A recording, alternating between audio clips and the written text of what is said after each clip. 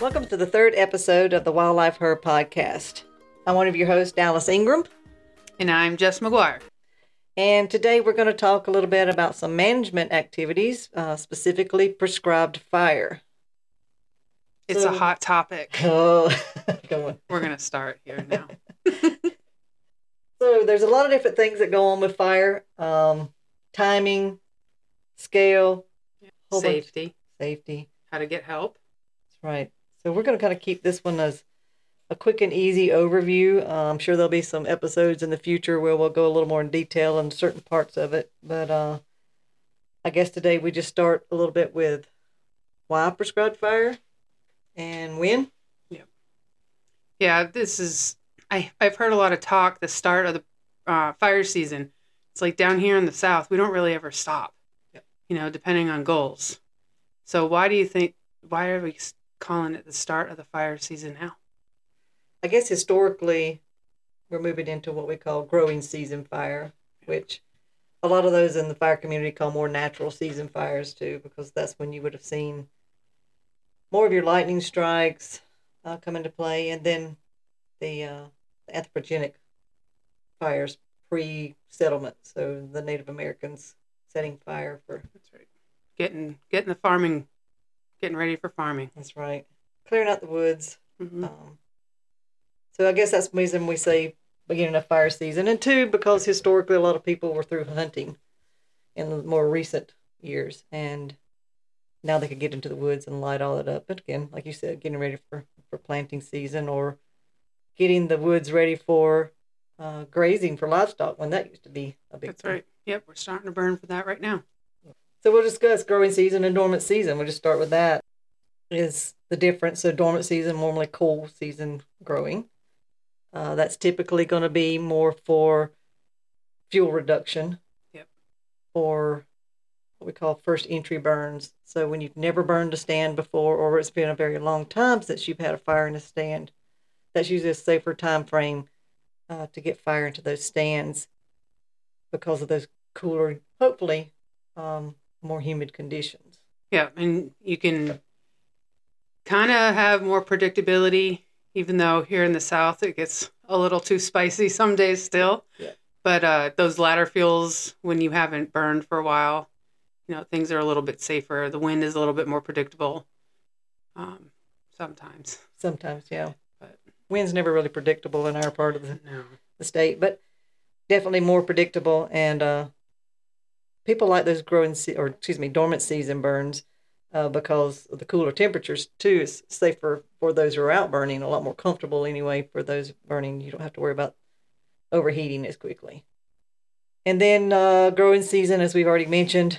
So once things start to green up, which depending on where you are, that's going to change. Here where we're at, beginning into March, we really actually get into growing season. Some years a little bit earlier. And that kind of changes how the fire behaves and what your results are going to be. Yeah, so it's important to know your region, know your soil type is super important. And, talking to a prescribed fire manager, an expert, to know what conditions you're creating and then know what outcome you're expecting to get from that time of year. Yep. Yeah. So right now, you and I were talking about, it's important to have patchy burns.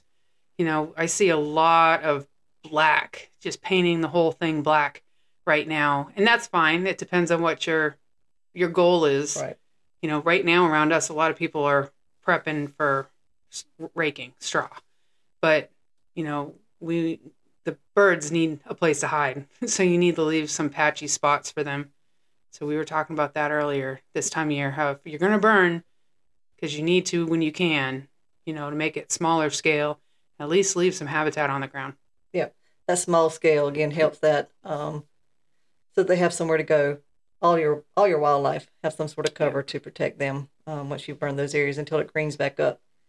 And the closer you burn to spring green up, then that's the quicker that area is going to respond. So that's less time that's opening up critters to predation. And also burning at this time of the year, or especially once you get a little more green up, a little bit later than now, once you start getting trees or getting buds put out. If you're trying to control hardwoods, that's the best time to do that burn, because all the energies from that plant have coming up into the stems above ground, into the leaves, and if you can kill that back, you get a better chance of killing those unwanted hardwoods or other trees and shrubs, and reduce the amount of herbicide use you probably have to use. Yeah, that's a good point. To get it while they're focusing all their resources into growing is a good time to. They're kind of vulnerable at that point. Yep. And I guess kind of back up a little bit is why fire is important, especially here in the South. Most of our plant and animal communities evolved with natural fire, and as I mentioned, the Native Americans burned regularly. That was a huge part of the fire and how these ecosystems evolved. Was the fires that they set, and that the lightning strikes, and so those plant and animal species evolved with that 1 to 2 year return interval on fire, and that is needed for them to produce seed or to maintain the ecosystem in the condition that is most beneficial for those species. To your point about lightning strike and what it naturally used to be, think about a lightning strike hitting a tree. That fire would go away on its own. It would hit a natural break, wetlands, or some opening, some bare ground, which is why it's so important to make sure you have some bare ground out there, because it kind of makes that patchiness, which is really good for wildlife and for other plants too. But that's kind of what I try to get landowners to think about when either we don't get it completely black, or they want it in a perfect block. It was never perfect, right? And that's the most effective fire, and that's what creates that heterogeneity on the ground, yeah, of different plant species and different types of habitat just in small blocks. Yeah. You don't have to go back in and set all these little areas that didn't burn. Those areas are perfectly fine. And what you said about you're just burning until it ran into a natural barrier. One thing I recommend to people is don't put the fire breaks up around a stream or a wetland that you've got around that stand. It's not necessary. And you're creating a hard edge that is not good habitat for most species by stopping that fire from going to them. It's going to stop on its own going into a hardwood stand or into a wetland of some sort, but it's going to create more of a mosaic, that transitional stage. As it burns a little ways in, it feathers those edges.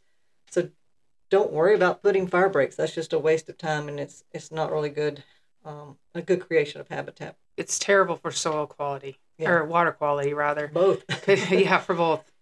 When you tear stuff up that you don't need to. And I think that's one of the hardest sells, is getting people to understand and just have faith in those natural breaks that, your soil composition changes. Fire will not carry through that. There's different vegetation it won't carry through that. Yes, we want to be as careful as possible because we're in a litigious society, but you also want to make sure that if you're truly ecologically focused, that you use the resources that are already out there. Right. And we kind of touched a little bit on the frequency that was natural, that 1 to 2 year fire frequency. That's what we recommend for people to continue, especially with our growing seasons and the amount of rainfall that we normally have. If you go past a 2 year fire frequency, it's really easy to lose your habitat and to get to a point where fire is not going to control the vegetation growth that's in there. 1 year, depending on where your soils are, maybe a little too much. If you've got really heavy sandy soils, that may be way too much for you. You may need to push to a 3. Yeah. Some of that's site specific, but you really have to be careful when you go into a 3 year burn return interval. One sometimes uses up the fuel so much that you don't get a good carry of that fire and you don't kill much. Yeah, because, some of these bunch grasses aren't even used by wildlife until the 2nd year. Exactly. So if that's what you need is that ground cover going season to season, you're wiping it out if you burn it every year. Yeah, exactly. So nesting cover for, say, bobwhite quail is, again, like you said, that 2nd year growth the first year is dead growth, and then that 2nd year for the structure. So again, burning, like you said, every year is not good for them. But I've seen lots of examples where, You have landowners that are working really hard. They're going good for, 4-6 years. And then, if something happens or they think they kind of get comfortable and don't, I can skip it this year.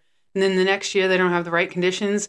And now we're in that 4-year, 5-year rough, and they are starting from scratch. Yes. They're looking at the herbicide again. They're looking at the mulching, and it's hard to watch when, which kind of leads us to later when we talk about how to get help. Yeah. So, like you were saying, is be really careful. If you get into a situation where you normally burn in a dormant season, which is like where most people do, and you weren't able to do it because weather happens. This year's been one of those years where once people started getting ready to burn after deer season, we got a lot of rain. Lots of rain. Lots of rain, lots of conditions that just weren't suitable for burning. And so then everyone's trying to burn at one time, and you run out of time pretty quickly. That doesn't mean your burning is done for the year. That's right. So those are the years where you can push that growing season burns, be perfectly safe with it, and still get your burning so that you don't then run into that 3 and 4 years of no burning. Right. And it doesn't hurt to mix it up either. A lot of people, I only burn this time of year. Well, why do you do that? I don't know. That's just when we do it, and it's like, well, since you didn't get that burn in when you normally do, let's try it. You're ready. Let's do it this other time of year and look at the effects. And, some people end up liking it, or they can go back and forth. There's more options than that 5-day burn window than I think people give themselves. Exactly. I like to mix up and have both some dormant and growing season fire areas on the same landscape. Yep. Diversity is always key, and no matter what you're doing with wildlife management. So if you're starting to burn, and you get into that comfort zone of doing it at the same time every year and you miss your window, there's a lot of places that you can go for help to make sure you get that burn in. It might not be something you're used to doing, so you need to ask for help, and that's fine. There are a lot of people that are more than happy to come out for some pyrotherapy or offer assistance. So, yeah, and we see a lot of new landowners who are afraid of fire. That hasn't been part of their culture for either a long time or ever, and it can be scary at first. So getting in touch with those professionals who can help you at really low cost and no cost at times, depending on what programs you get connected with. They can give you that confidence, help you, especially if it's an area that's not been burned before, to get those fuels under control. Because then once you get onto a regular cycle, it's a whole lot easier to burn safely and more controlled in the future. Yep. We're seeing a lot of prescribed burn associations, come up, and that is a great thing to see because a lot of your PBAs, that's what we call it for short, a lot of your PBAs have professionals in the mix, so they might be volunteering. It might be part of their job. But you also have experienced landowners in there that are willing to teach their neighbors how to burn and will even jump on burns together. And that's something that's been really fun with some of the ones that have popped up around here, is seeing landowners help each other. Because that's ultimately where we want to get with this. Is the point of a lot of these programs and PBAs is to empower the landowners to start burning again. And, like Golden Triangle, RC&D, they have a burn trailer that you can rent. Well, it's not very useful if you might tow it to your house and look at the contents of it and be like, now what? Why do I even need a blower? What is that in here for? So those professionals can pair up and show you how to use those resources that are available on your own property. Yeah, and those PBAs and other organizations are also doing learning burns. That's right. Yep. And so those are a great way to kind of step into that as well, so that it's not a burn being done on your property. You go out and see how it's being done, get to know some of these professionals and other landowners, find out where the PBAs are in your area, and they can kind of get you a little more comfortable with starting that process yourself. And then also make sure that you look into some of the prescribed burn training programs that are out there through like Georgia Forestry Commission, and get that education on all the details of how fire works. Somebody a little more than what you may need. Yeah. So a lot of forestry commissions are offering some great trainings out there. Even burn manager trainings and extensions are getting involved with it a lot now. And there are a lot of other NGOs that are out there stepping in and partnering up with people. So there's a lot of opportunity in many states. And, they're also offering some reciprocity. Did I say that right? Yeah. I hate that word. To other states. So you can go, the laws are similar, the liability is similar. So they're now cross-training across state lines, which if your property is in one state, you live in another, it might be more convenient to get trained in one state. Yeah. And we have, landowners who are split lines. So they are on the line of two different states. So yep. I can't see now you can't say it because I called us out on it. That's right. Reciprocity. Thank you. Between states is important, especially in those conditions. That's everybody's SAT word today. That is. Don't ask me to spell it. There's a lot of resources too. Even though Prescribed Fire is probably one of the cheapest management tools we have, it does still have a cost to it. Especially the main cost a lot of times comes into putting fire breaks in the first place. Yep. And so there are different cost share programs that are available to landowners to help offset those costs as well. So reach out to a forestry or wildlife professional in your area and let them help direct you into those programs, into those learn and burn events, PBAs, whatever those resources are to get that fire on the ground, because it is very critical for us to burn these lands, these forests, even prairie and openings to maintain habitat for wildlife. Yeah, and we'll link some of those resources on our Facebook page as well. Yeah, definitely. And you mentioned one other thing that I guess to kind of tee it up for a future episode is some of the liability. Yeah. So there's lots of different liability issues that people are concerned with, and we'll have a discussion about some of that and how all that works in the future. But smoke liability is a big one, and smoke management is always on people's minds when they are burning. Those at least who have done it enough that realize that can be a big problem, and one of the negatives that public sees when they see fires, this is smoke. So trying to manage that so that it's not quite as much of a negative to the public, but also not causing issues with air quality and a lot of other things that are coming to the forefront now. That's right, because if we want to keep it as a tool in our toolbox, we are going to have to educate more on smoke management and what's going on policy-wise with smoke. It's a big deal right now. EPA guidelines just changed. So, but yeah, we'll discuss that at a later time. Maybe bring in some guests. Yes. Get an expert on some of this and some of the resources that you can use as well. All right. So this was kind of a really quick overview. We're going to try and do different management overviews each month on different topics and keep them really short and sweet. Yes. That's how we roll. That's right. We would like to have some of your feedback and let us know if you appreciate any of these topics. How you think things are going. That's right. Any requests? That's right. We're improving, hopefully, our sound quality and some other things as we move forward, as we learn this new tool. It's a very fancy setup. Oh, yeah. We're getting fancy now. Yeah. We'll have to throw pictures out so you can see. Yeah. So fancy. Well, I took some today right. for once, right? So if you are listening and you want to send us a message on Facebook, we will get a sticker sent your way. We just hot off the press, right. Wildlife Her stickers. So you can search for the podcast in Facebook. That's right. I guess, as always, like, subscribe on whatever podcast format that you're listening on, and we appreciate and hope to see you next time. Thank you. This podcast was a mess.